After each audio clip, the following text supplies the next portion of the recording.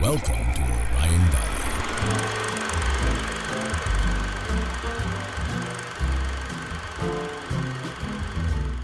Hello, I'm Josh Wall, and frankly, I love movies. Today, space, the final frontier. With my cohort Sullivan Harris, we delve into J.J. Abrams' 2009 space hit, Star Trek.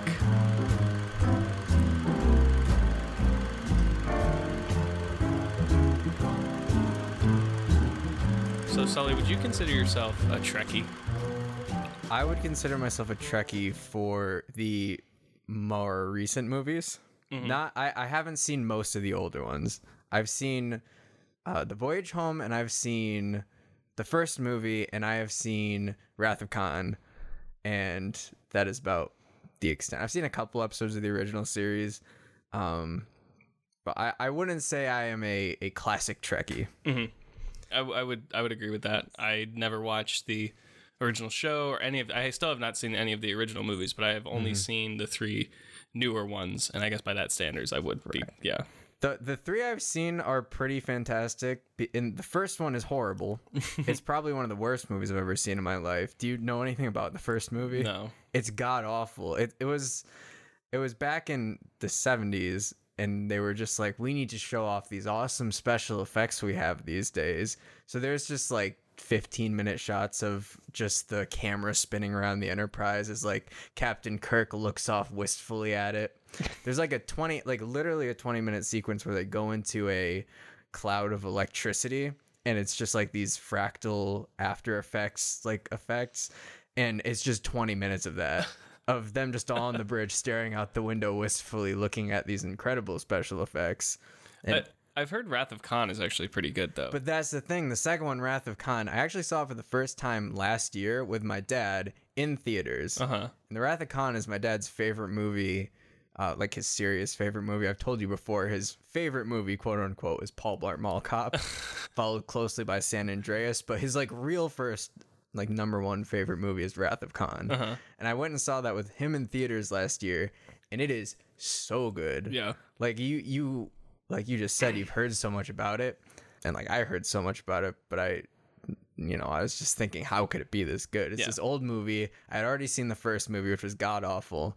You watch it, blows your mind. Yeah. It's like this crazy submarine. It's almost like submarine warfare, this movie.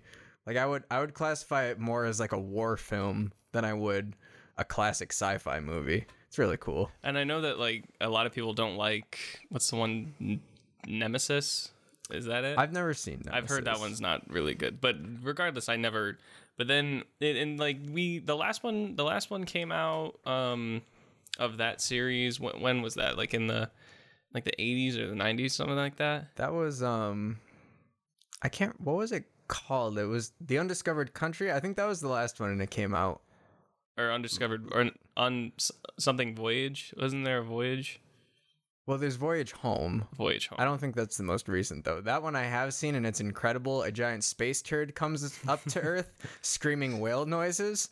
And they're like, the only way to solve this is to go back in time and get a whale and have it talk to the space turd. And that is the plot of that movie. It's incredible. But I think the last one was Undiscovered Country, where they meet God. So people didn't like that one very much. All right, I'm going to look up real quick when that one came out. Yeah, I don't remember. It must have been late 80s. Right? The Voyage Home is in 86. The Final Frontier is 89. And Undiscovered Country is in 1991. And then Generations in 1994. First Contact in 96. Insurrection 98, Nemesis in 2002. So there were a lot more than I had forgotten about. Right. Those were not main series movies, though. Those were spin-offs of the TV shows, I think. Of most the of them. Next Generation. Well, because Patrick Stewart is except for that. There's one where Kirk and Patrick Stewart team up. We had that on VHS, and I watched it. We were camping a couple times when I was really little, and I don't remember anything about it at all. It's a pretty forgettable movie.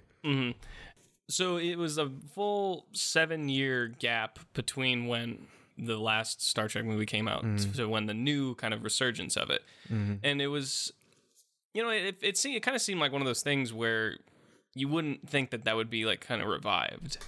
And because like at that point, after 2002, everyone was more about superhero movies than they were about, space travel. Well, I think I was reading up about it a bit before I came, and I believe Paramount had the rights to the movie, and it was one of those deals, same thing that just happened with Van Forstick, where they had to make a movie or else they were going to lose the rights. So I think beforehand they were tossing around different directors and different ideas, but finally they were just like, all right, let's get the 3 guys that we think will do this the best and just have them start putting one into production just so we don't lose these rights. And that was Orky and Kurtzman and Abrams. All right. What a team. Oh, they're such a good team. At this point, I can't picture anyone else helming the Star Trek movie to revive it other than J.J. Abrams. Well, that's the thing, right? Because this was it's the first series that did this sort of reboot while it's also a sequel thing. Like, I think so. Do you know of any that came before this? Reboots that were also sequels. Yeah. Not... Because that's the thing now.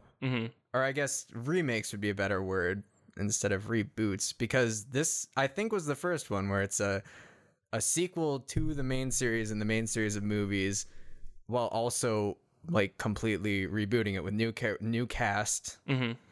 Starting like back in time, and then this happened. This is the thing that happens now, like Star Trek or Star Wars. Sorry, The Force Awakens. It's the same thing. It's like the same movie as A New Hope, but with a new cast. It's and it's kind of a reboot of the series, but still also a sequel. Right? And then like the same thing happened with. Oh, it's on the tip of my tongue now. I can't think of it.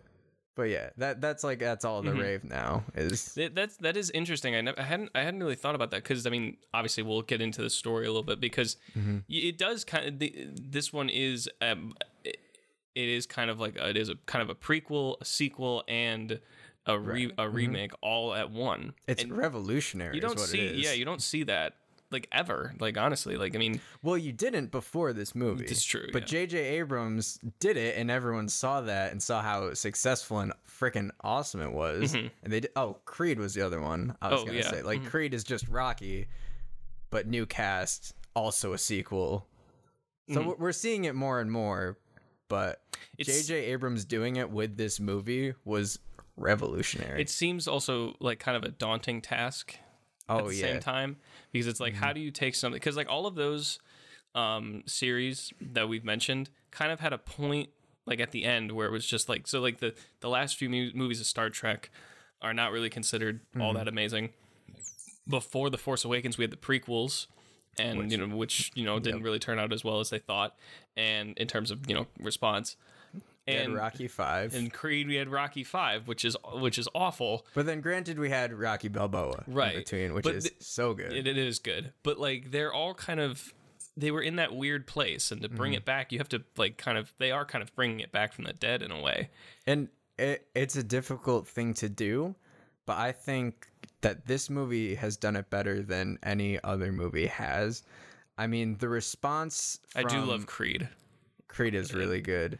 But I mean, that one is less so. It's a little different, yeah. But this movie, he had so much that he had to do. He had to introduce a new generation of people, of kids who probably have barely heard of Star Trek to Star Trek, while also keeping in mind all the years and years and years of fans that have been accumulating and have been waiting for a revival that is worth watching. Yeah. And the response from these fans, that like these diehard fans, was overwhelmingly positive, which is very surprising. I mean, not surprising because the movie's awesome. It's just very, I guess, rare that a sequel or reboot lives up to the expectations of like longtime fans. Yeah, you don't see, I mean, obviously with people like Star Wars fans in particular, you don't get that big of critical responses that often, Right. like especially with something like The Last Jedi. You know, This has was, been was, a rocky road for Star Wars. was very divisive, and more so than The Force Awakens. And Force Awakens was pretty like Force Awakens was. I love Force I do Awakens. too, but I'm saying, and like, in- people liked it. I'm pretty flatly, right? I think It was- most people liked it. Like, if you did like an average, it's more they liked it. But like Force Awakens or like The Last Jedi is very divided. Like it's Right. like just night and day. Same with kind of like Solo now. And it's weird because even like when I talk to people that I usually have the exact same opinion on movies with, Star Wars, The Last Jedi, like I have like everybody's opinions are just everywhere. It almost seems like everybody rolled a dice, and then if they got an even number, they hated it. If they got an odd number, they loved it. Yeah. Like that movie is nuts. It is. It is. So this movie was released in 2009, April 7th. May 8th, 2009. I saw this movie in theaters, Oh, I did too. and I remember having so much fun, and I was like, I wasn't excited for the movie if I'm being honest when I first, because like I said, I wasn't a Star Trek guy.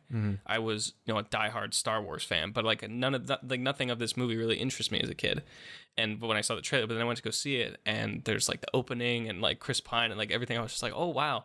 And I went to go with my friend at the time, and I can't remember what part it was. I think it was after the scene where they like parachute down onto the mine, and he said, "Hey, like, come here." And he had to go to the bathroom. We went to the bathroom, and he goes, "This movie's really boring." And I'm like, all right. I really like it. After the drop scene? Yeah, and then later on, my stepdad took us, and me and him both really liked it, and we're talking about it, and he goes, "Hey, what to my friend?" He's like, "What'd you think about it?"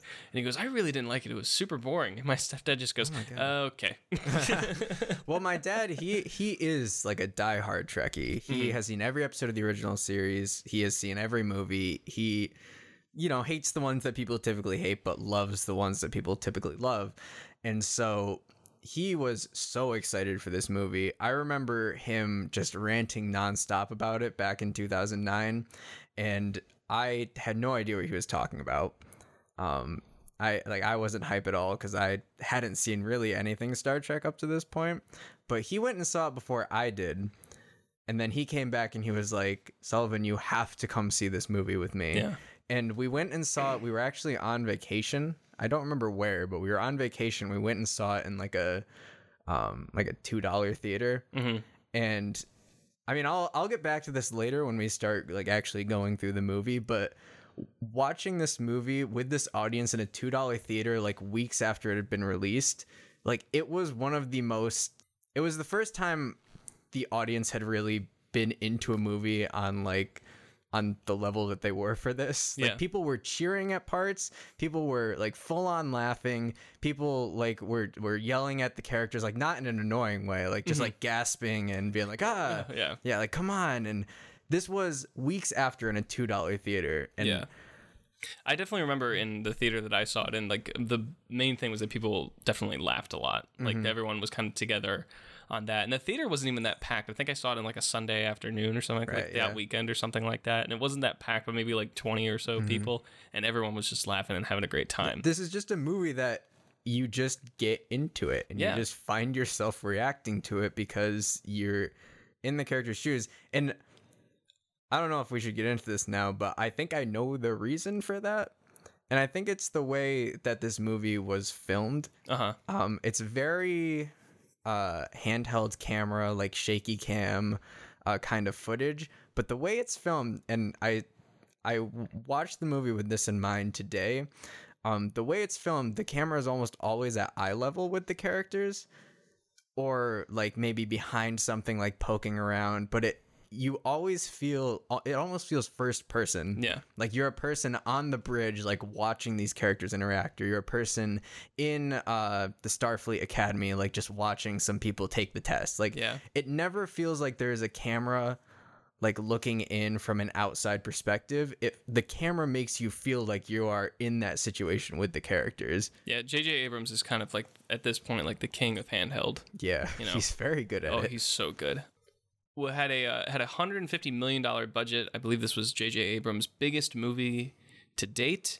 because he had just done Mission Impossible 3 before this, that was his very first it was his directorial debut with Mission Impossible 3. So this was his second movie? This was, I believe, was his second movie, yeah, which is That's insane. crazy. There's no, like, it's very difficult to think of a couple, like, other people who kind of, like, rose in the, like, ranks of film that fast. That makes sense, though. With Because all he was those TV shows He was and a stuff, writer, yeah, and, you know, he was, like, on Lost. So it's not like he was coming out of nowhere No, and making but, like, incredible stuff. It did kind of, like, just, like, boom. Right, And, yeah. also, a little side note, this is one of my favorite, like, posters for a movie. And it's with the ship going into hyperspace. It's great. or Just white hyperspace. and the ship is black. Yeah, that poster is great. There's a Linkin Park album cover that looks a lot like Yeah, this, I know what you're and it talking always about. confused me. I always thought it was like the soundtrack to this movie. This isn't Star Trek. Yeah. This is Linkin Park. It was, like I said, directed by J.J. Abrams, written by Roberto Orci and Alex Kurtzman. Had a budget. Which is the exact same team as Mission Impossible 3, right? I'm not sure if they wrote it, but we can check. I love Mission Impossible 3. I haven't seen Mission Impossible 3. I think that is probably the most underrated of the series. I have to watch that. I've only seen the new 3. I think for the new movies, those are the three that go together the most. Yeah. Yeah, that makes sense. Oh yeah, you're right. Yeah, it was written by exact same those two and J.J. Abrams and directed by Abrams. I'm a diehard Abrams fan. Oh, I There's am too. no bad Abrams movie. No, there is not. He is the best. Well, I haven't seen Mission Impossible 3, so I can't say that with total confidence, but I can say it with 99% confidence that I am pretty sure Mission Impossible 3 is a fine movie if it's the exact same team as Star Trek. It is. And another, just a great team of people coming to make this movie. Have Are you gonna jump into the cast? I'll jump into the cast in a second, it's but producers. for just the crew itself, you have Abrams, you have Michael Giacchino doing the score. Oh, you triggered me. Michael Giacchino's score in this movie is, I would say, my favorite score of all time. Wow. It is.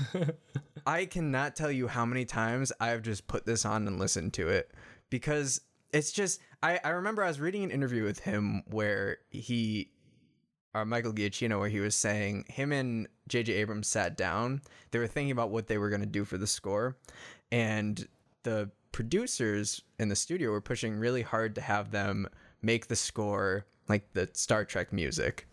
But J.J. Abrams and Michael Giacchino very adamantly believed that the characters had to earn that. Like, they can't just have that theme song. They need to become the Enterprise crew. Yeah. And that's why, like, that main theme doesn't play till the end. And the theme that he wrote for this movie it puts goosebumps on my skin, sends shivers down my spine every time it comes on. Michael, good. Michael Giacchino is easily the best. I would say the best. I think I'm a diehard like Hans Zimmer guy, but I know do. you are. I know, but like He's good. He's great. I'm not He's saying probably he's like not. a close second. He's so good. And someone said, I don't remember who, that Michael Giacchino makes music that dads would love, and that is like a very accurate statement. So I guess I'm gonna be a dad at some point in my life, because his music is my favorite. It is really great, and also the makeup team in this movie makeup is is great. incredible, because like you don't have a lot. Like, this was also one of those kind of like resurgence of big makeup movies. You know, we didn't have, because everyone was dabbling in CGI and things like that. We didn't have ones that was like, you know, those big practical effects like the Planet of the Apes movies had, and it looked just so real. And it won the Oscar for it in 2010. It didn't have that much comparatively to the next two movies either. But like, what was there was so good. The Romulans, like, the work they did on them was incredible. Oh yeah. Keenser, Scotty's little guy, like his friend there, played by, is it Deep Roy that plays him? I think it's Deep Roy. I think it is, yeah. He looks great. It's just even the Vulcan makeup, it's so simple. It's just the ears and the hair, really, but it's just it's seamless. Yeah. And like, you believe that is a real thing that exists, which is one of my main praises for this movie, is that everything just looks and feels like it exists. Oh yeah, Nothing it's a feels total fake. like the situations feel like honestly. I mean, obviously they're in space, but they just feel like, oh my god, like we're there. You know, kind Right. of like because of the filming that you said, and it is just such an immersive movie. And that's another thing with like, I mean, it gets a lot of crap for the lens flares, but I think I like the lens I flares. love don't the lens care. flare because that's just another thing. Instead of it feeling like there's a cinematic camera filming the situation and the characters don't know the camera's there, it feels like there's a guy like on deck with a little camcorder just like trying to catch everything important, like a little documentarian. Like Yeah. this feels like a documentary more than it does like a action-packed documentary, but Dan than a- Mindel was the DP for this movie. Did every Abrams movie as well. Oh, and that makes sense. Yeah, except for Lots of lens flares. except for Super 8, I believe, but he did every other one. And of course, the cast jam packed with people that we know now. But I mean, like at the time, especially like people like Chris Pine and Zachary Quinto were kind of this was kind of their big stardom like moment. It was Zachary Quinto's first movie. Oh, really? Yeah, he had done Heroes and stuff before on TV, but this was his first movie, and it was somebody else's first movie too. I can't remember which one of them it was. Chris Hemsworth. Oh, right. Zachary yeah. Quinto and Chris Hemsworth. It was both of their first movies. So you have Chris Pine. You also have Bruce Greenwood. Bruce Greenwood. Really good. awesome. Simon Pegg, Anton Yelchin, rest in peace. Eric Bana, Carl Urban, Winona Ryder. Surprisingly, Winona I keep Ryder playing forgetting. a 60-year-old woman. I keep forgetting that she's in this movie. I didn't know who she was until I watched it recently. Like Yeah. I just watched Heathers and a couple other things with her in it, but before that I didn't know who she was, and I was like, why is Winona Ryder in this playing a 60-year-old woman? in Beetlejuice too. But I know why. yeah. Do you know why? No. So originally, the movie was supposed to open. It was supposed to cut between scenes of James being born and Spock being born at the same time, but that didn't flow well. And I don't think they even ended up filming the scenes, but they just liked how Winona Ryder played the mom so much. So she was supposed to play like The younger. yeah. Oh, okay. And then they would put her in old age makeup for the later scenes. But they Gotcha. just loved her performance so much that they didn't want to recast an older person once they knew they weren't going to do that. That's very interesting because I don't know. I don't think that would have. I think it's good that they took that stuff Oh out. I yeah, don't- because the that would've- beginning of this, you want to just jump into the in a second. Okay, But like, I just think that would be because they have this whole thing that we'll talk about building the relationship between. I think that would be a little too heavy-handed. right. And they do it a bit later where they have like a scene with Kid Kirk and Kid Spock. Yeah.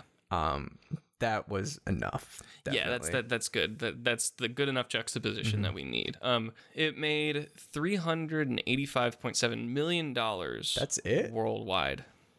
Isn't that I mean, that's still. I mean, okay, in 2009. Well, for a budget of 150, that's not a huge profit. Well, I guess like I mean, if you think about it, kind of in like 2009, this was like kind of like the biggest movie of the year. Yeah, I guess we are in the also- age of the blockbuster now that Yeah. everything is making $1 billion. So Did Avatar come out this same year, or was that the year after? 2009, Yeah, didn't Avatar come out in 2009, or was that the year after? maybe. Yeah, Avatar came out that same year, so I take that back. So I guess. And that Avatar probably came took out some money from around it. the same, I think around the same time too. So Okay, so considering that, it did very well. yeah, If it's going up against Avatar.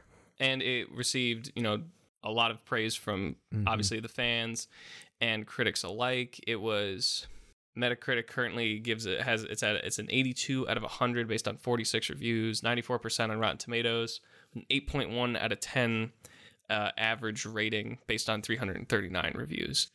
What do you think necessarily? I guess in terms of a general statement, what makes this movie like so special?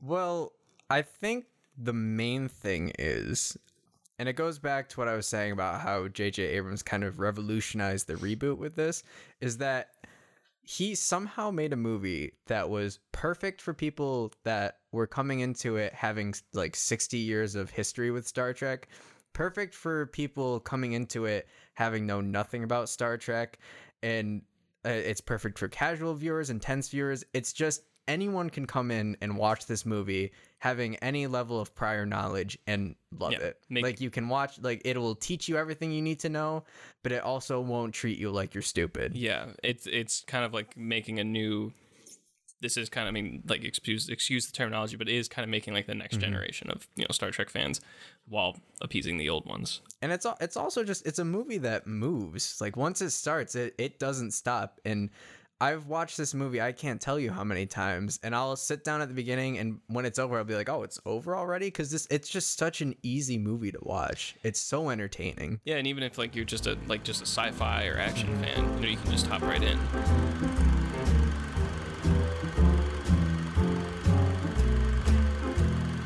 So why don't we hop right in? Let's hop right in. If you have not seen Star Trek, definitely check it out, and then come back and listen. Spoilers, you've been warned. So Movie starts out, production credits. Out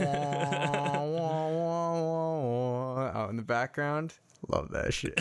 I'm getting tears in my eyes just thinking about that theme. It's so good. Yeah. This movie has one of the best film openings in recent history, I think, like Totally in recent memory, like at least of like the past, like of the past like 10 years or so. I would say one of the best cold openings I've ever seen, like ever. Like this is the definition of a cold open. Because you have like, you got young Chris Hemsworth given a really great performance, and he's trying to save the what's the name of this ship? That is the Kelvin. The Kelvin, right? And they come up on a lightning storm and this awesome looking Romulan ship. It's always loved it. Well, okay, here's something, just a quick aside. Kind of looks like a pine cone, but cooler. I don't know how much this will mean to you or most people, but I recently found out that a lot of the ships in this movie were designed by a dude named Brian Hitch, who is one of my favorite comic book artists of all time. And once I learned that, it made so much sense. Oh, wow. He did the art for the Ultimates in the Marvel. He did a lot of Fantastic Four work in the early 2000s. He's so good in like that style of ship. Like I know for sure he did the squid ship, the Vulcan squid ship with the red matter on it, but I'm pretty sure he did that ship too, because it's such a him design. But those designs you can credit to Brian Hitch, because well, thank you, Brian Hitch. Thank you, Brian Hitch. But it's cool to see it like coming out of the black hole and all the spikes, and it's just like it's bigger than any ship, like other ship in the movie. It just like encapsulates. There's that really good shot of the Kelvin. It's like in the center of the frame, and the Narada is what it's called, is just behind it coming out of that wormhole, and it is just taking up the entire screen while the Kelvin is just like so small, so tiny. It's in the lightning behind it. It does such a good job of setting up scale. Yeah, and so the current captain, what's his name? Oh, I can't remember, but that actor, I've never seen him in anything else, but I love him in this. He's really good. He has like a good he's like kind of emulates stoic. Power. Yeah. He's a captain. Like this dude is a starship captain. So he gets called aboard and he makes the first officer, who is Kirk. What's his first name? I don't know. I was trying to remember that actually, but I couldn't think of it. George. That's George it. Kirk. And so he is promoted to captain as he moves aboard. And he's asking for the star date, and just like kind of it's very ambiguous, but it's good because I think you're kind of confused at first, but it's good that it's not like we're here for Spock. Yeah. We were sent from we came from the future. It puts that that seed in your mind. Yeah, that gets you interested. Like you want to know what this guy's about. I also think that it's interesting because that's not the main point of this scene. The main point is to establish the emotional kind of connection between Kirk and his father. Well, this movie does so much. Like it doesn't waste a second. No, because like this opening scene, it sets up everything, like everything that's to come. And that's another thing that like a lot of people say about J.J. Abrams' movie. Like this movie is like a little over 2 hours, something like that. It's maybe not actually, even. No, it's an hour 59, I think. Running time of 127 minutes. No, that can't be true. That's with credits. Oh yeah, the credits are 8 minutes on this movie. That's a fact. Okay, it's like 8.5 minutes. Oh my god. So it's a little under. It's almost 2 hours, but it feels like it just rushes, and it is so fast paced. Like you barely have a moment to breathe, like many of his other movies. Well, this is a point I'll probably come back to a couple times, but this movie feels very Spielberg to me. In that, I don't know if you've heard this, but when they were making Raiders of the Lost Ark, like Steven Spielberg's mindset was just, what if we made an action movie where every scene was the most exciting scene in the movie? And that's what this movie feels like. Yeah. Like, it's very, like, there isn't a scene that lingers, there isn't a scene that has no purpose, and there isn't a scene that isn't fun, like action-packed, or at the very least, like, intensely heartfelt. Yeah. I love Raiders of the Lost Ark, but I think that this movie, I think that one has a bit more breathing time than this movie. That's true. Well, it was also the 70s, and making every scene the most exciting scene isn't too exciting back then. Kirk's wife, Winona. Is her name Winona? Her name is Winona.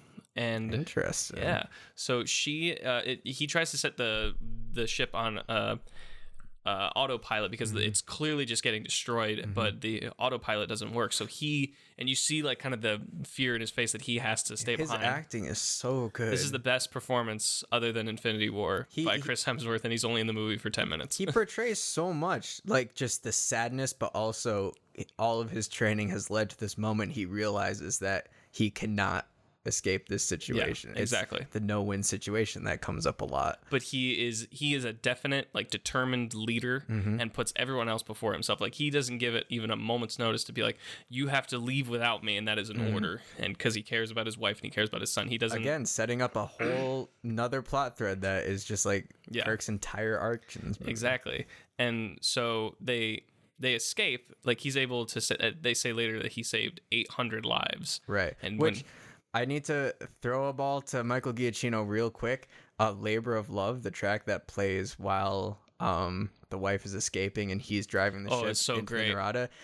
It's so good. Yeah, it is. It makes me cry just listening to it, not even watching the especially scene. when it's like so their child is born. He's like, all right, we gotta. And I love like his inflection, like the way he's speaking is very like, it's clear that he's so happy, but he's like extremely like, because he's about broken. to die. Yeah. And also another big part about this scene is the score really is the main part of this. They cut out all the sound effects, and it's just the score and them talking. Even though there's shots of the ship being blown to pieces, it's just them talking and the music. And it very is effective.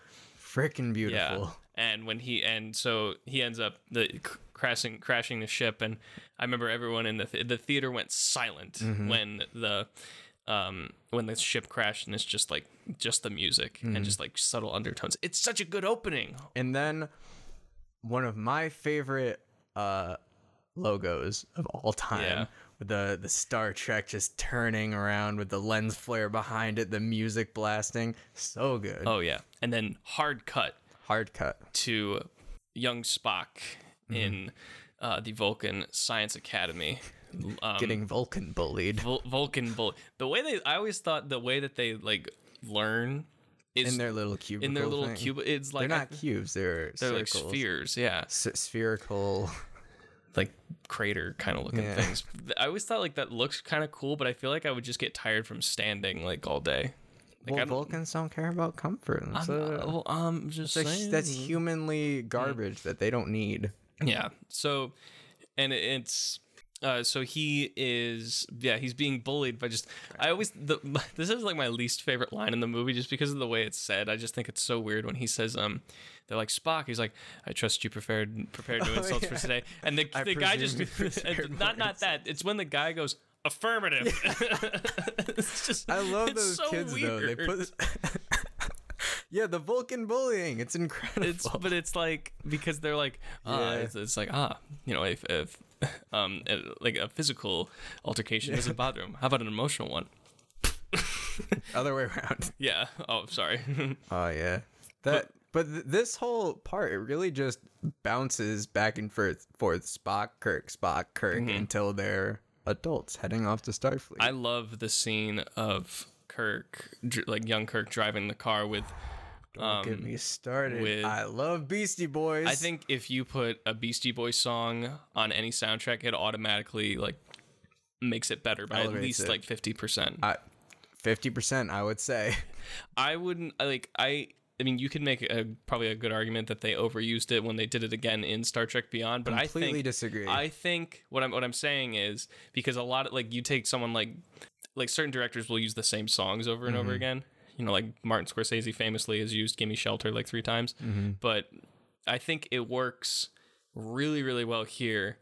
But I think it works even better in Star Trek Beyond. Really? I do. You think it's better in Beyond? Well, I it's think phenomenal in Beyond. Oh, it's in because I think that was just because I don't know. It builds with the scene. Oh, It like man. the energy like just continues and continues as the song goes on and as the scene goes on. Here, it's kind of like you have it starts off energy high and you're still going, and then the song starts playing and you're still kind of like riding that same kind of feeling. Well, in whereas in Beyond, that scene, like, I feel like it kind of builds a little bit. In Beyond, it's just there to highlight an incredible set piece, which I mean, and it elevates the music and all that. But it's just awesome to watch. I've put in the Blu-ray of that movie and just watched that scene before. Yeah. But in this movie, it's just setting up the attitude of James T. Kirk. Yeah. And it does that so well. I also always thought that the guy who like his uncle. Is that who calls him? I always thought that was the voice of Matthew Broderick for some reason. It's not, but I always thought Greg it was. Grunberg. J.J. Abrams' Lucky Charm. Ah, okay. Been in every J.J. Abrams thing. He was in Star Trek Beyond. He's in the sabotage scene. Oh, okay. He's the like security guy for the Yorktown station. Like he's the one that's like, oh, we've got like bots coming up, and like they send him the frequency and like he loads it into the Yorktown stuff. Oh, okay. He's been in every J.J. Abrams thing. He was the pilot in Lost from like the first episode. Oh, okay. Yeah. Interesting.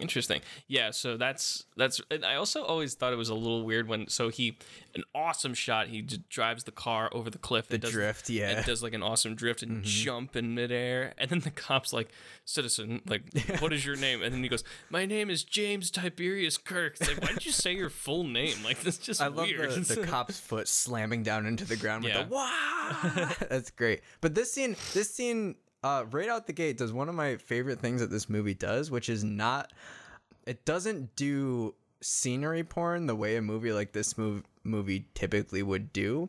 All of the like futuristic stuff is more in the background and isn't like a normal movie would have like the shot of this is futuristic San Francisco, this is futuristic desert area with all these like, but in this scene you have to be looking to notice it. In the background you can see like these big futuristic like mining buildings or something off in the distance, and that's what this movie does so well is it sets up this world, like this future world, and it just has that exist instead of being like, future, look at San Francisco with all these fancy buildings. It's just like as they're walking out of Starfleet in the background, if you look for it, you can see that all the buildings are huge futuristic buildings. Yeah. And it's awesome.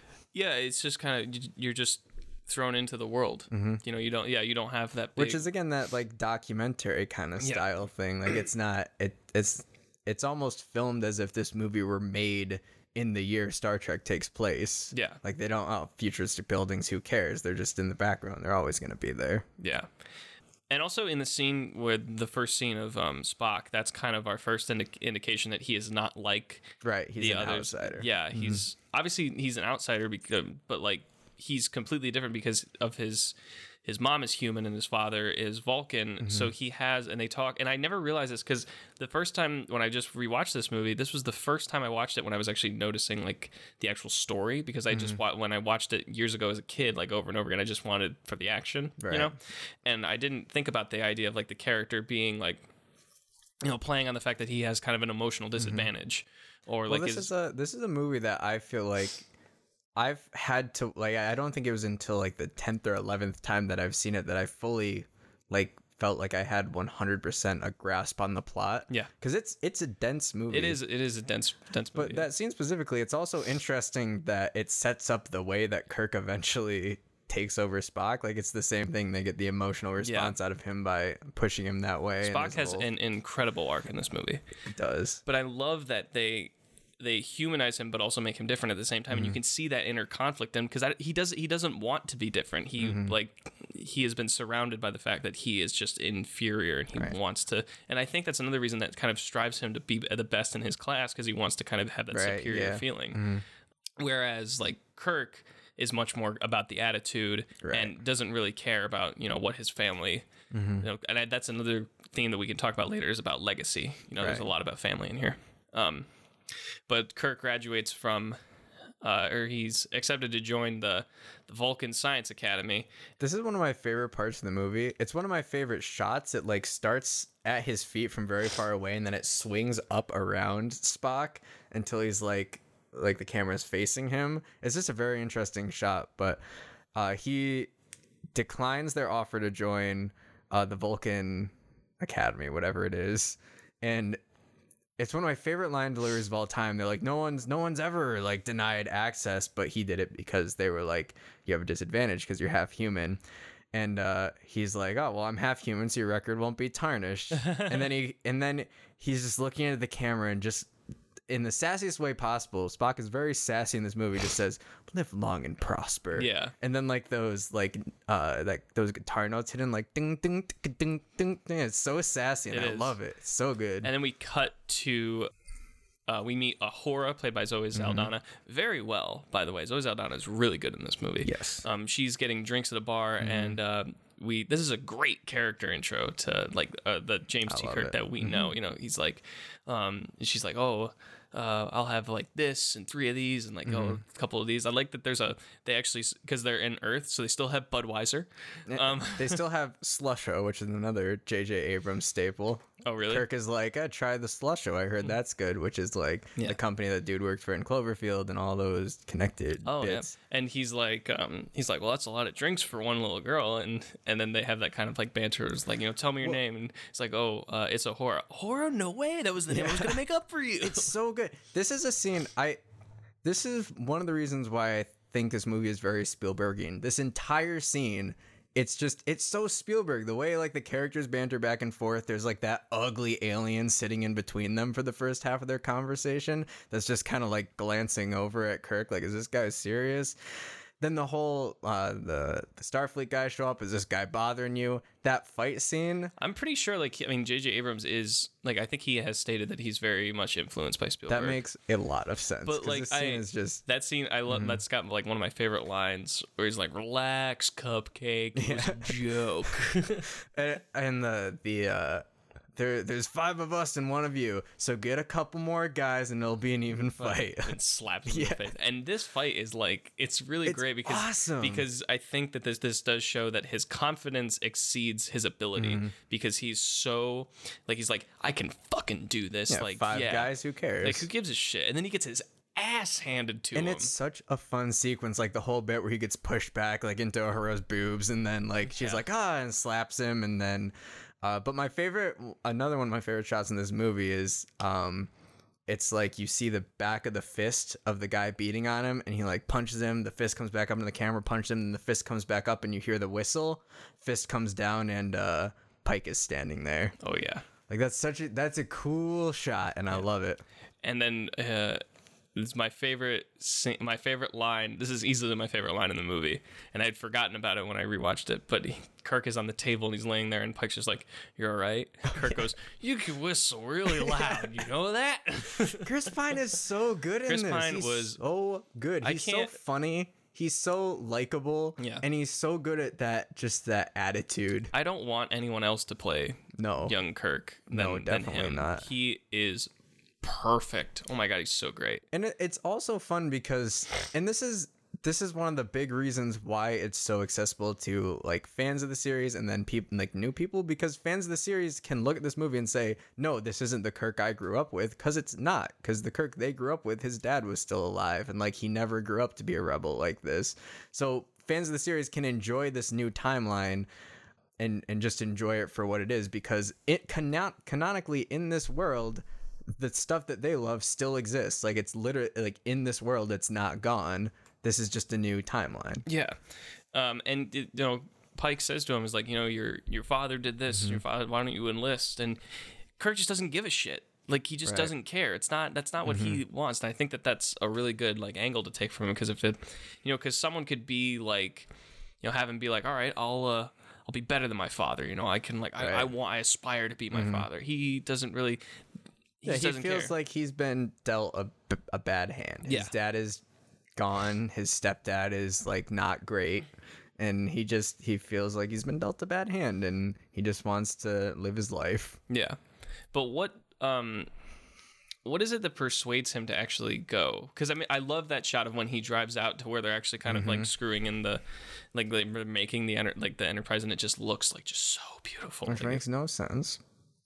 I say I'm not a Trekkie, but the starships are built in space. yeah, But still a great shot, and I'm glad that they did that. Yeah. But I also love the shot of him. He has the little the model of the Calvin. I don't know if it's the Calvin, but it's a starship, and he like tips it upside down. It's a salt shaker. He's looking at it. That's a cool. I think he just.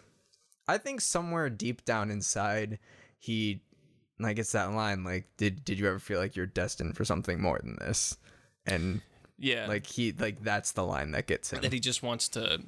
Yeah, if you like go on, like he has been dealt a bad hand, and maybe this isn't necessarily what he wants or is aspiring to do, but it is something that's better. Because there's also the line, he's like your father saved 800 people and he was a captain for 10 minutes. Like, I dare you to do better.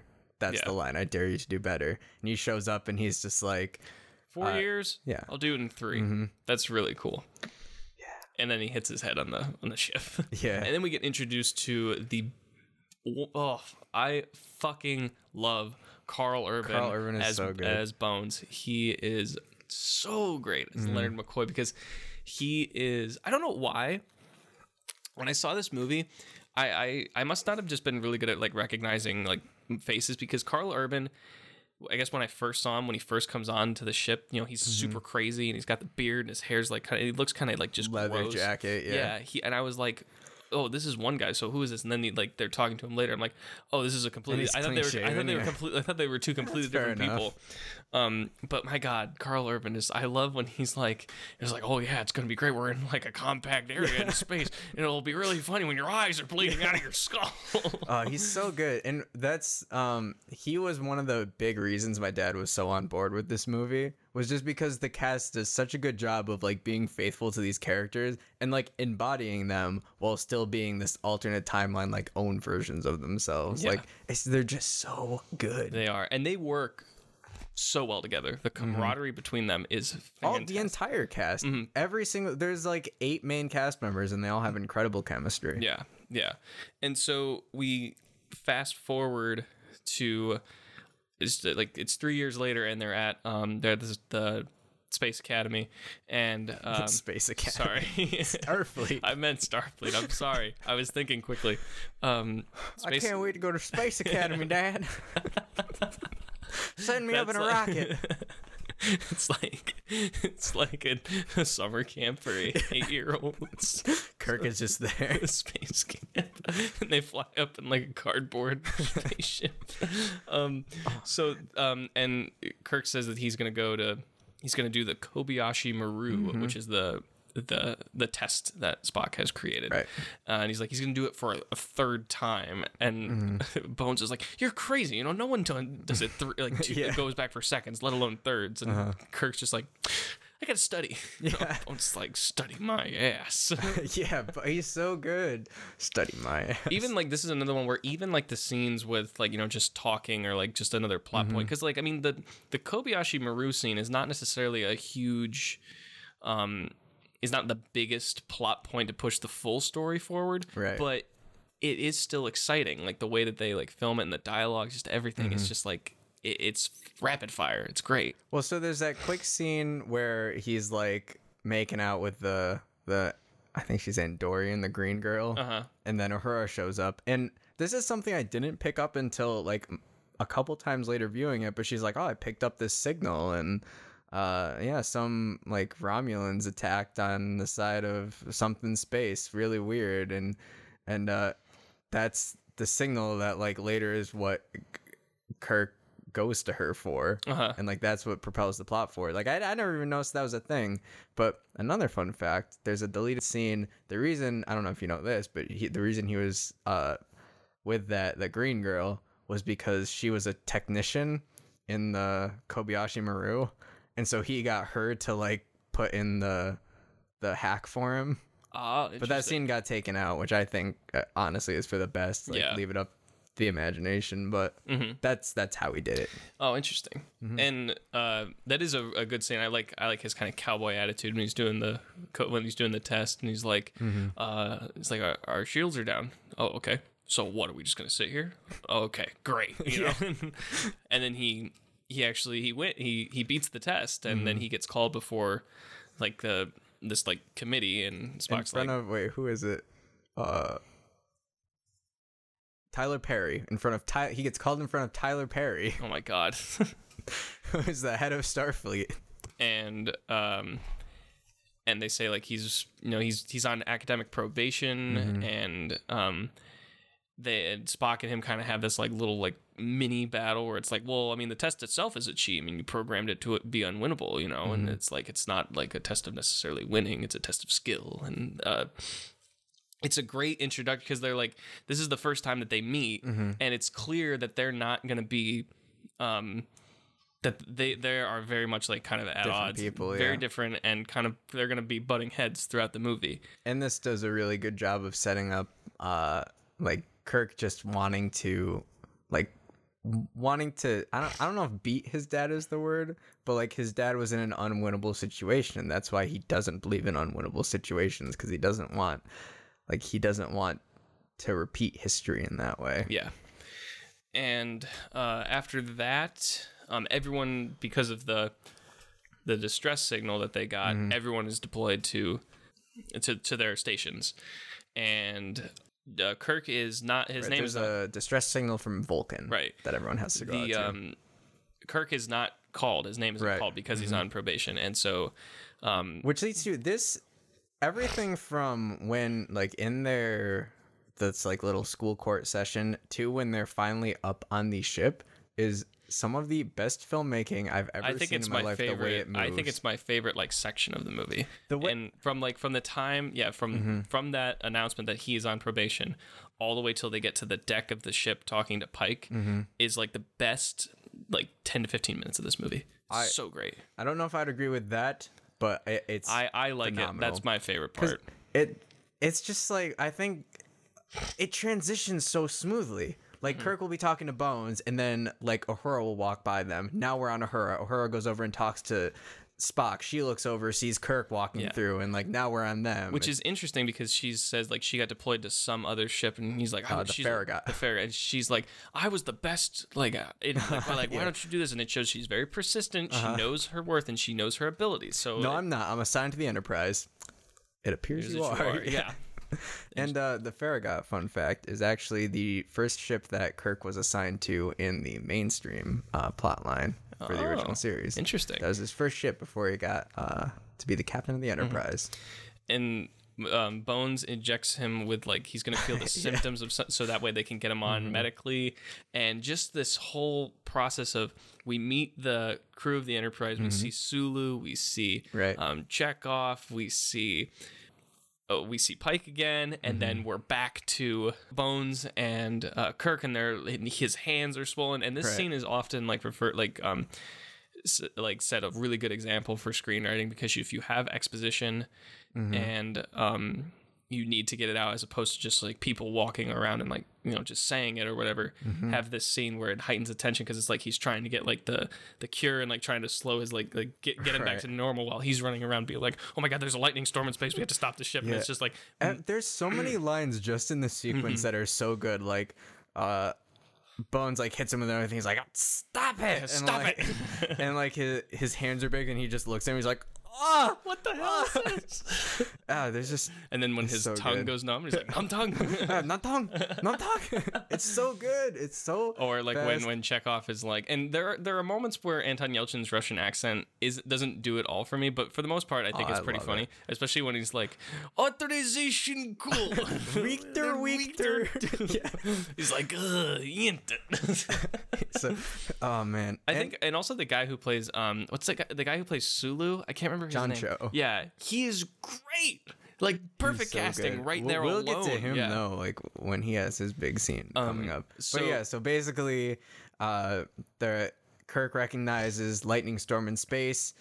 He goes to Uhura, and he's just like, lightning storm in space, like, was that the Vulcan ship that got attacked, and they put it together that it's whatever attacked his dad, Yeah. and destroyed that ship is what's at Vulcan. But now. they're sending out they're sending out the distress signal as a trap to get them there, so Right. that they can get like information from Pike and have him come aboard. And they are like going to Vulcan for another reason, but they are trying to lure them into a trap. Right. Yeah. And this is like where you have to pay attention. Like, it is crucial because, like, I mean, the scene before, it's like, okay, there's a lightning storm, symptoms, funny, ha ha ha, Yeah. fun time, and now it's like dead on. Like, this happened, this is why it's happened, this is what's gonna happen, and you have to listen to every word that's coming out of my mouth. It's a Yeah. lot like the first Mission Impossible movie, Which I also haven't seen. but also like Fallout 2. They both are like movies that like the plot is very very kind of, and it goes by really fast, so you have to be like, okay, so that means that this happens, and it's like, oh, so that means like this could happen, so Right. like you have to pay attention. And I love when they're coming up to the thing and they finally convince Pike that something fishy is happening, and he's just like, all right, raise the shields, like, get ready for evasive maneuvers, and they drop out of warp, and then just destruction. Yeah. And like that shrill beat hits in the music, and they just start going ham, like evasive maneuvers, and they're trying to maneuver around all these destroyed Federation ships, which is presumably every ship they have, or at least most of them, because they sent everything. Yeah.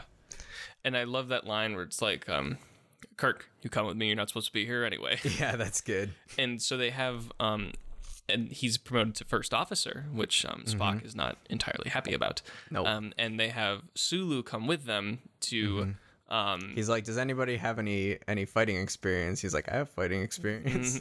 and so, and it's cool because it's like, yeah, we're gonna see some Sulu fighting, like stuff like that's awesome. And so when they're attacking during this, while this is happening, Pike is going across to the Vulcan ship, and we meet Nero, played by Eric Bana. I love Eric Bana. So good great. in this. I think he is the best performance in this movie. Oh, really? And I say that because I knew who he was in 2009, and I would say up until like 5 years ago, I didn't realize that was him. Because he just transforms in this movie completely. At first, I wasn't like when I was remembering the movie. I remember like I don't, because I like I said, I wasn't paying too much attention to the story. So all I could remember was like, oh, okay, he's just there. He's just trying to like, destroy planets, and he's like, he seems like he's just kind of a guy who's like the screaming guy. So at first I was like, I thought they could have done better, but like now watching it, there's really good reason behind his character, and he owns this character. Yeah, like he does. I was reading also that he improvised like the weird voice inflections that Nero does. Yeah. And it that just like adds like such a weird alien level to him without taking it to a wacky place. Like he's so good. I think Eric Bana is one of the more underrated actors working today. He's so great. Very good as the Hulk. Oh yes, indeed. In all honesty, though, like Munich, that's like talking about Spielberg. That movie is incredible. I've not seen that. So Nero climbs aboard. Like Pike climbs aboard to Nero's ship, and he's trying to get information about. Isn't he like saying? Oh, what is he asking him? Help me out here. Well, first I think he asks about Spock, right? I think so. Like, doesn't.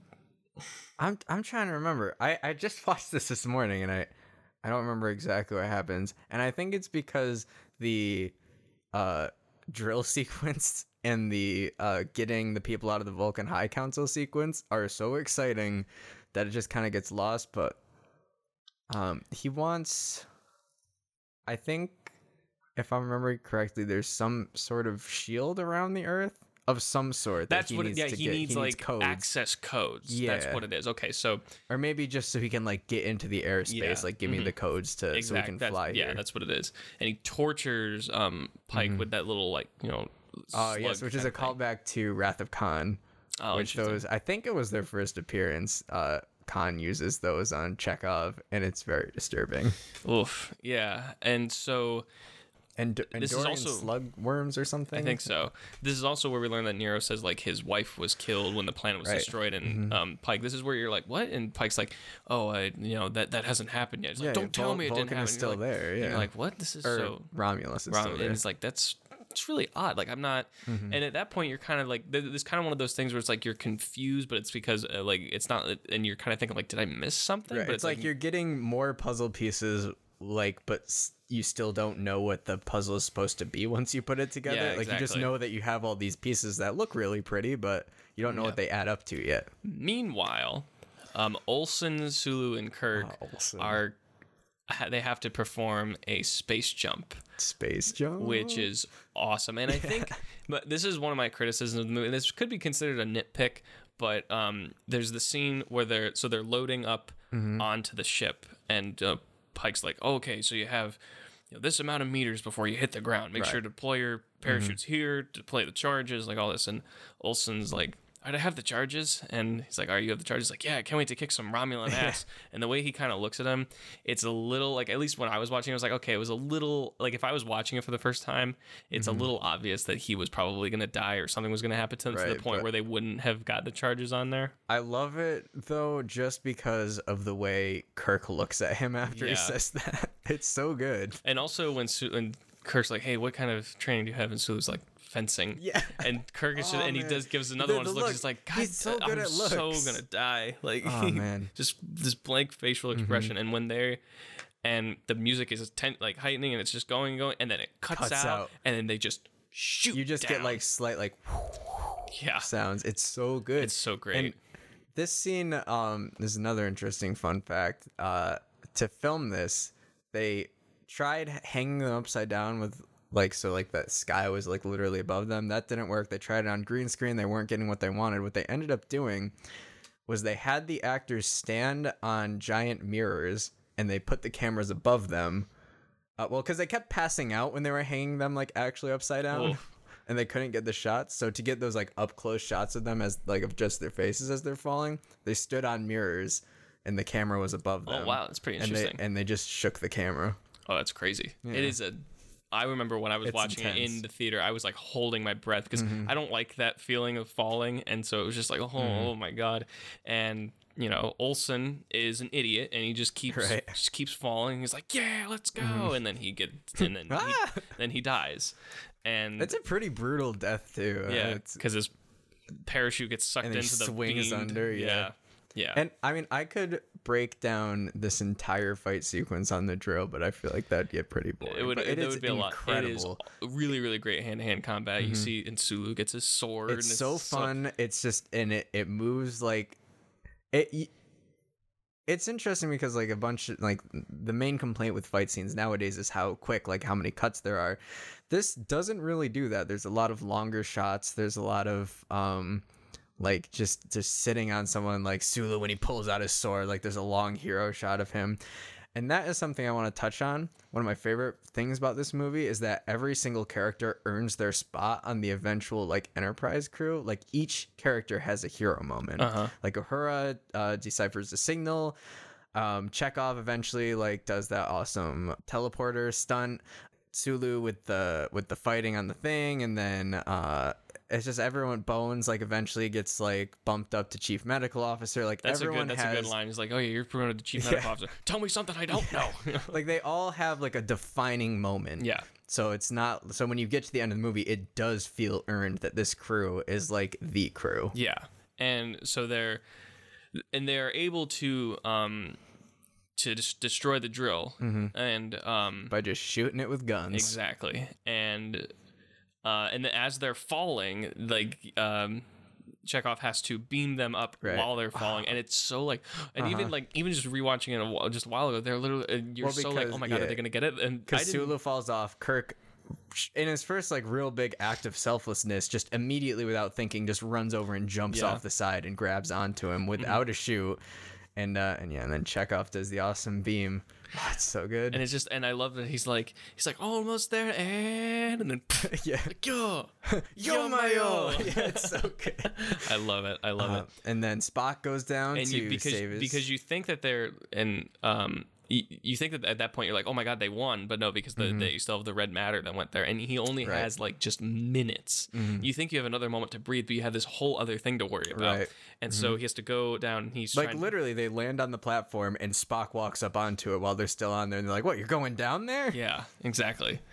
And so the red matter goes down. He's trying to save the High Council, including his father and his mother. And I shouldn't be laughing at this, but there's one guy that dies from a pillar that falls on, and it's kind of funny because he's so behind. He's just kind of jogging there. It's like, yeah, those are brutal though. Yeah. Watching, because 2 of them die just by being crushed. Yeah, it's bad. hard to watch. But like and you think that they're gonna. This is another one where you're anticipating them to like kind of like get out there safely, and it's like it's fine. But then his mother dies, and he's just kind of stood there with his arm out, and you're just like, oh. Chekhov can't get the lock on her because the ground crumbles from beneath her and she falls. Yeah, and you see the planet crumble, which is just like, oh my god, like is so crazy to think, like to watch. The effects in this movie to this day hold up. Oh yeah, so well. absolutely. There's still like I remember in the theater walking out like 2009 thinking, how are special effects ever gonna get better than this? Yeah. And to this day, nothing has impressed me more. Oh really? And a lot has to do with the way they filmed it. Like I don't know, the apes in the new Planet of the Apes movies are pretty great. That's fair. That's a good argument. But I mean, regardless, yeah, there's just so many interesting ways that they set up like space and like the intricacies of it. Like just in that opening, there's a shot where like a side panel gets blown off of the Calvin, and a crew member gets sucked out, and the camera goes out with them, and it goes silent when they get out into space. And there's a shot of the Narada like above a planet, like dropping of Vulcan, I'm pretty sure it was, dropping the drill down, and it's Narada is upside down, like the planet's up here and then Narada is like down below, instead of being up top, which is the obvious place to put it. And just little things like that like really just make you feel like, oh, we're in space. Yeah. Like typical rules are not gonna apply here. No, absolutely not. And this was a moment where this was kind of the halfway point, and it's like, oh my god, like they lost. Like Right, the bad guys win. An hour in at this point, and it's like I remember I looked at the clock on my DVD player and I was like, this is an hour. It's felt like 20 minutes maybe. And it's like, oh my god, like are they going to be able to bounce back from this? I know, it's like it's and devastating. You just feel for it. And I love like it, and I think the line that kind of surfaces it for me is like Spock's like, you know, I am now the member of an endangered species, and you're like, oh my god, you're right. His like, captain's log, yeah. So after that, so Nero is now going to go towards Earth, and now they're trying to devise a plan. And this also has like 2 of my favorite lines, because I think that Abrams is really good at sprinkling in fan service. He doesn't just like, here it is, you know, it's in there, agree. you know, like there's the line where he's like, where McCoy's like, damn it, man, I'm a doctor, not a physicist. You know, that's like from the old classic, show, and it's like, but that's such a. I remember the audience laughing so hard at that when I saw it.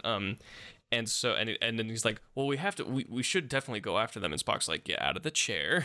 Yeah, that's another thing. I'm gonna bring up another director here, but this movie feels very Brad Bird as well, in that every single shot, it's like J.J. Abrams was like, okay, but what's something else we can add to this to make this more dynamic or more real? Like every scene, it just seems like J.J. Abrams went in and was like, what's like maybe a different camera angle? Like how can we move the camera around the set instead of just having it on a character? Like do something little, like get out of the chair, like. And it just makes it so much more dynamic. Oh yeah, absolutely. And which is what something Brad Bird is famous for. Like he'll always be like, that shot's great, but we can add in something more. We can do a little bit more. And so this is where the pieces of the story start to get put together, where, you know, we realize that like, oh, Spock is suggesting like, oh, they're actually from the future, and they're coming back to stop the destruction of their own planet. So Kirk says he wants to go to Earth, right? Yes. Kirk wants to go to Earth and confront them directly. Okay. But Spock wants to rendezvous with Starfleet at like some base on a different planet. But Kirk says that that's just going to delay him, and he's like, and Spock's like, well, we're powerless. We can't just do this all by ourselves. And that's a really good, because both arguments, they're good arguments. Yes. Like, and that again, it just shows that they're fundamentally different people, and it ends with Kirk just being blasted off the ship. Right. Because he fights them, and Spock gets his Vulcan nerve pinch in and knocks him out. Yeah. So the planet that Kirk gets beamed down to kind of looks, it's covered in snow and ice. It's kind of like Hoth, but even more brutal. Right. And Delta Vega. I believe it's called. yeah. and he gets like attacked by this weird creature. Like I don't even know what it is. There's like the gross wolf thing that's running at him, and like he starts running away from that. Then you realize wasn't running at him, it was running away from the giant red thing that comes up and eats that, and then starts chasing Kirk. Oh yeah. That's a scary, because he's powerless, and it's like just like and it's so raw, because there's no like big bloaty like action thing. He's just literally just running for survival. I think this might be the only effect that I think is starting to get a bit dated. This red monster looks a little bit cheesy. It looks like the Kraken from It's not Dead horrible. Man's Chest. It kind of looks like the Cloverfield monster a little bit in the way that its arms are and like the way it moves around. I think another one of my nitpicks with this movie is that like the only thing that like is keeping like it's this big brutal like awesome monster, and Spock just gets it away with like the flick of Some like fire, a torch. yeah. And it's like I feel like he would have been like really taken a little bit more. I mean, I don't think it has eyes or anything, so maybe like if it senses heat, it's probably like danger, danger, like get away. Huh.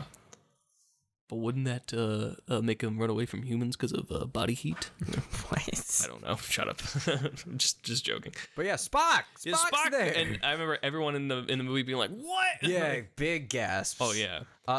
This is one of the times at the theater I was in, the $2 theater. Weeks later, cheered. The entire audience just like burst out into applause. And I was curious because like I even because I knew who it was, so I was like, oh. But then like it doesn't make a whole lot of sense at first. But then you realize, okay, so he was called back and he went into the wormhole as well as the. Well, because now is the moment where like the only moment where it is straight exposition. Like he literally Vulcan mind melds and just exposits to Kirk. And fills in all of the details. Fill in the details, Sullivan. Well, so Romulus was in danger of their sun exploding. And so the Vulcans were like, hey, we have a thing that can help you out. It's this new technology called red matter, which we can just pop into the sun. It'll make it a non-problem. It sucks it into a little black hole and done. You're safe. And so Spock is en route to go do that.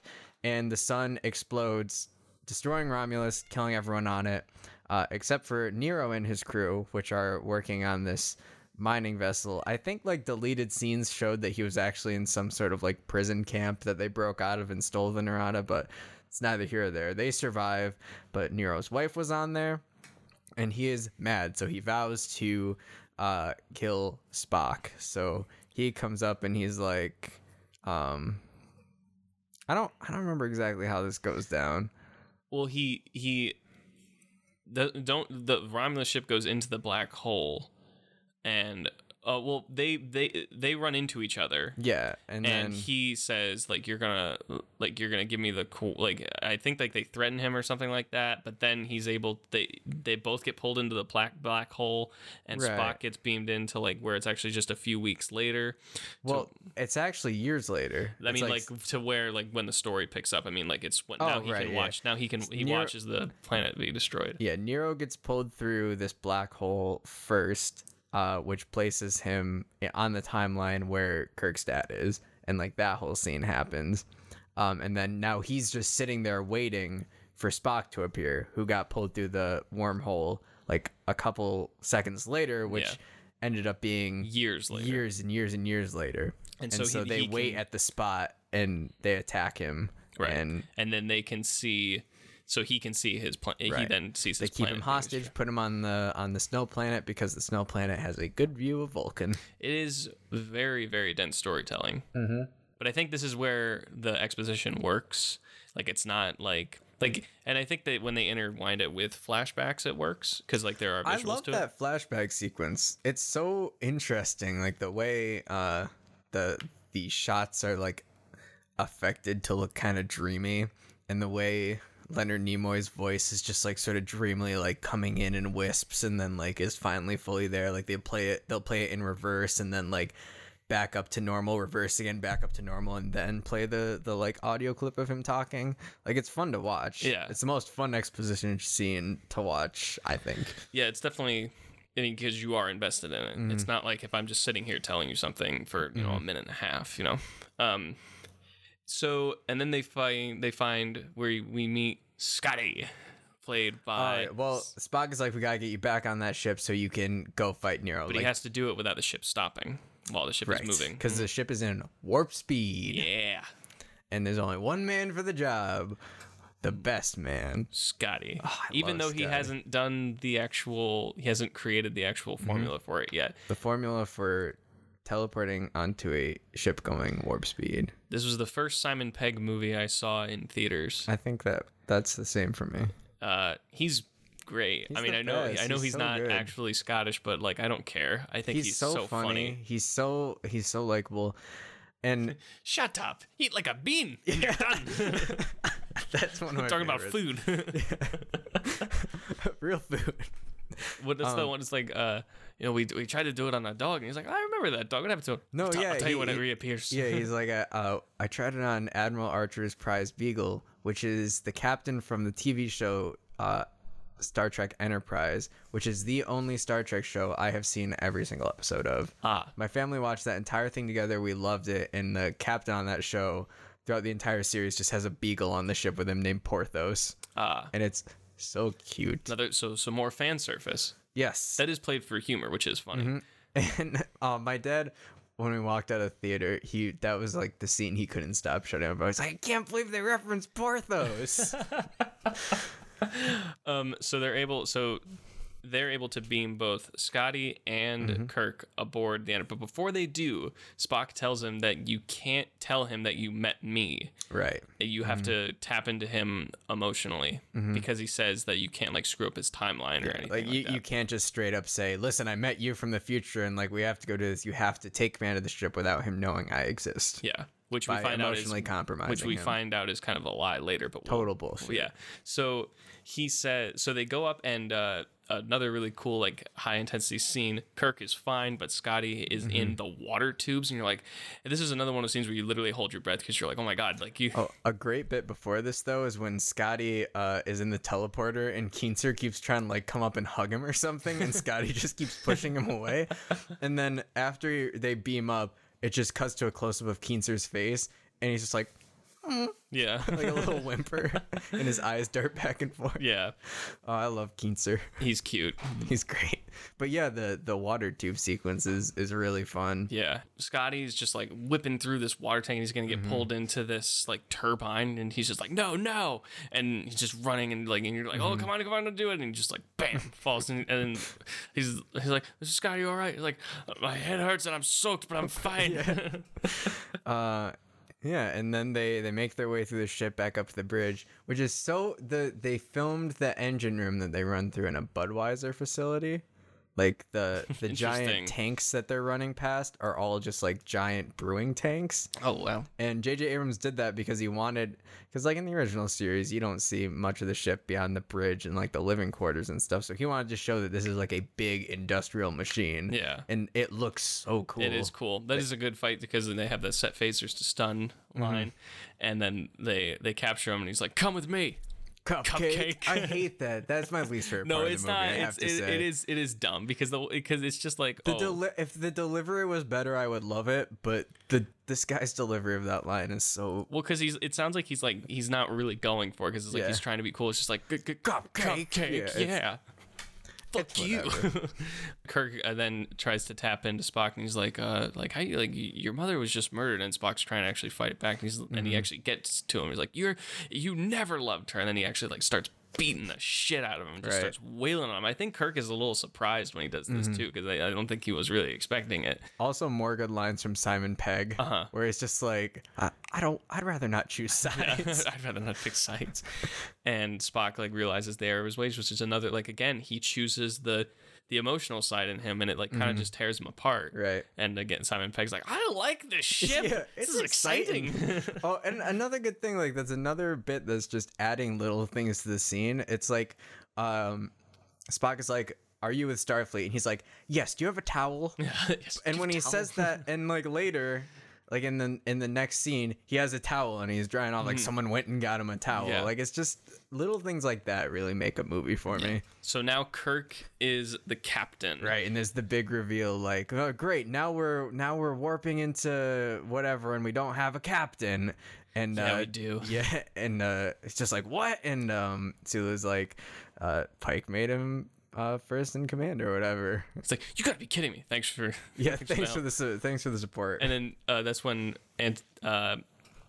Chekhov is saying like, well, we have to get like back with, we have to like use the gravitational force around one of the Jupiter's moons. And this is another line I really like, where he's like, oh really, how old are you? 17, sir. Yeah, and he's like, great, 17. 17, Yeah, great, 17. So they have to go, so they go after Nero, who is at Earth, and Spock and Kirk both have to climb aboard the ship again to get Nero, or they have to fight Nero to get Pike. Right. And another really, really great fight scene with some good, I like the way that the ship is layered with like, you know, layers of like the mining ship floors. is cool. I love that it's not like it's not a battleship. It's a ship meant for industrial use. Like the missiles are probably just for like blowing holes in mountains, and like the drill isn't a weapon. It's just a drill. And so like, I love the bit where it's like, if my calculations were correct, I should be putting you right into the cargo bay, not a soul in sight. And then he teleports them on, and they're in the middle of the bridge. Yeah. That's good. I like that. I love like all of the cool, like the uses of like wire work is actually really good. They like jumping from panel to panel. Yeah. It's like a lot of fun. And just like a really, really all around great fight scene. Once this finale kicks in, it's really only like 15 minutes of action from when they beam onto the Narada to when they like it's over. Yeah, and you kind of think that like Kirk also again like sort of gets his ass handed to him. He's like being thrown around and shit, and you're like, you don't know, because he's just a dude. Yeah, you don't know if Nero's gonna like die or not, which he does, and they're able to get Pike and get aboard the Enterprise, but now they have to get out of the black hole that they created. Right. By, like, So because I didn't talk about this because it leads to one of my favorite scenes. So Spock actually commandeers the squid ship with the red matter on it, while Kirk goes and gets Pike. right. And then Spock's plan is to get the red matter as far away from there as possible, and if not, like ram it into the Narada and like end it all. And there's also that moment where Kirk is like, Sulu, if you think that you have the tactical advantage and we're still on that ship, you take the shot. Yeah. Like showing like his full development into selflessness. But so Kirk gets Pike, and they're trying to get out of there, and Spock has just like turned the squid and is just like ramming full force towards the Narada. And this is my favorite part of the entire movie, Josh. Oh, yeah? This is my favorite part of the entire movie.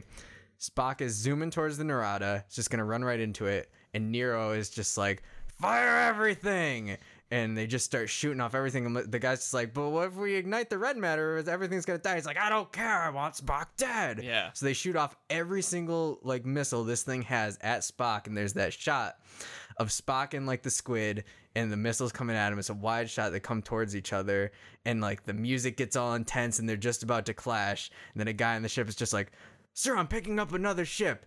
Enterprise flies in, and like this total hero shot, phasers blasting, just taking out all the missiles as the theme plays, and Spock drives it straight up in, and him and Kirk both get teleported out before it flies in and It is blows really, up. it is really cool. It's such a good moment. That is my favorite part of the whole movie. It is a really good it's transition. Just so, it sends shivers down my spine. So the Narada gets sucked into the black hole, and now they have to get out of it, and they're trying really hard with warp speed, and it's so cool because like we haven't really seen that, like, and it's just like it stopped. Yeah, it's right like, there, why aren't we moving? Yeah, Why aren't we at warp? We are at warp. and it's just like it's stuck there, and that's when this Scotty says, "I'm giving her all she's got, Captain." Which is great. Yeah. Which another thing they used to, when this movie came out, they had like toys from this movie in McDonald's Happy Meals. Yes. And I remember the commercials for those were horrible because this was a time period where like the McDonald's commercials like showed the exact same family, like the exact same actors. I remember like the dad was the same. I remember was That's in weird. like a lot of, and so they had to do like, and there was a scene where they were doing like a thing where they were on the Enterprise, and the mom was like basically doing Scotty, and was like, and he's like, all right, you gotta go. And the mom was so unenthusiastic. She was like, I'm giving it all she's got, Captain. It's like, wow, like it just horrible funny. line delivery. But yeah, the bridge of the ship is cracking, and Scotty's like, maybe we can do it if we drop the warp drives into the freaking black hole and blow them up. And Kirk's is like, sure, just try it. Fine, I don't care. Yeah. But it works, and it's so just like so rewarding. Just like, oh, and my the God. shot of them blasting out of the huge blue like energy ball of the warp drives exploding is also very good. And then they just sit back in their seats. That's kind of like a great thing where incredible. The audience kind of does the same thing. We're just like, oh, well, because it's what you kept saying. Like, there's never really a moment to breathe. And in this moment, you finally get the chance to breathe, and it's with the characters finally getting a chance to breathe. And that's kind of the quote unquote like the end of this particular mission. And then we see that Kirk is now captain, Pike is rear admiral, and Spock they meet up, and we find out that what he told Kirk earlier was total bullshit. Total shit. He knew that they just had to meet each other. Right. That was the whole, like, their relationship was pertinent, that they had to do it themselves. And they just had to come together. And it was like, that's kind of a teachable, because in my head, I'm like, well, he could have said it and it would have kind of ended up the same way. But then it's like, oh, wait, no, that's the whole point, is their relationship. They had to learn to work together. They had to build this relationship. And they had to change, which is a great, great moment and a really good, like, kind of lesson to take away. And oh, you know what I love? There's a great line. It's a while back now, but when Spock is like, I'm gonna beam onto the ship and I'm gonna go save Pike, and Kirk is like, I'm going with you, and Spock is just like, I'd cite regulation, but I know you would just ignore it. Yeah. And then Kirk is just like, you're right, we are finally getting to know each other, or something like that, and he like smacks his shoulder. Yeah, I like this scene actually a little bit after that, when we find out what Uhura's first name is. Oh yeah, when they make out, and like Kirk is just like, and what does he say? Oh, she's like, I'll be tracking your frequencies on the and he's just like, thank you, Nyota. And Kirk is just like, so her name's Nyota, let it go. Yeah, oh no, he says, I have no comment on the matter. Oh, I thought he said let it go, because I think he said I have no comment on the matter for something else. Maybe you're right. It doesn't really. It doesn't funny. Matter. It's just funny. Is the point. And then it ends with, again, some more fan service, but done in the most epic way. You hear Leonard Nimoy's voiceover after Kirk says, buckle up. And they're about to go into warp speed. And you hear space, the final frontier, where no man has gone before. And it's just every word. It's just like, oh, and then it warps in with the music building and this last big moment. And then the original theme comes in. Original theme. But like the most epic version of the original theme you've ever heard in your life. Yeah. It is, and like you said, it's a little under 2 hours, but it doesn't feel that way. It's so great.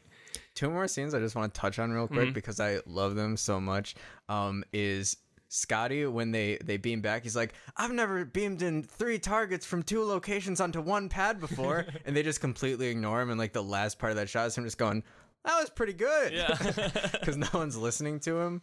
And then, I can't remember. I also like in the beginning when they're about to go into warp speed in the beginning with Pike, and then it kind of just drowns out, and that's when we meet Sulu for the first time. It doesn't work, and he's like, and I like when he's like, you are a pilot, right? Like punch it. It's like, you are a pilot, right? And it's just kind of like sitting there, and I like that kind of plays with your anticipation, because you think it's gonna happen, but then it's like, oh, that's the thing, they have to earn their places, and it's also like, this ship is brand new, it's gonna have like some malfunctions, which is really cool.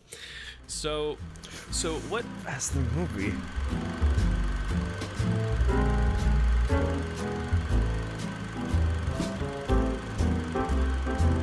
So in analysis, I don't think a lot of people would look at something like Star Trek, and be like, oh, I don't think it's like a popcorn movie. But like I said, like there is a very dense story here. But I think if you wanted to take something away, like just basically on themes, we have the theme of like earning your place, but also legacy, because both Kirk and Spock are coming off of they have to live in the shadow of their families. Right.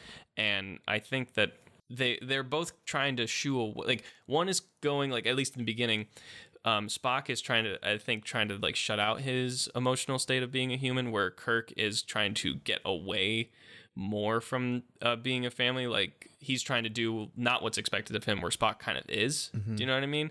And I think that is, and then by the end, Spock has fully just accepted like kind of his heritage, and Kirk has accepted his destiny at the same time. So you see this arc between like kind of what's the word I'm looking for? Like apprehension to acceptance. Right, because Kirk doesn't want. He feels like he can't live up to what his father did. And by the end, he realizes that he can't let that hinder him, and he has to like go for the things that he wasn't going for. Yeah, because like he's good at it, and he could save lives just like his dad.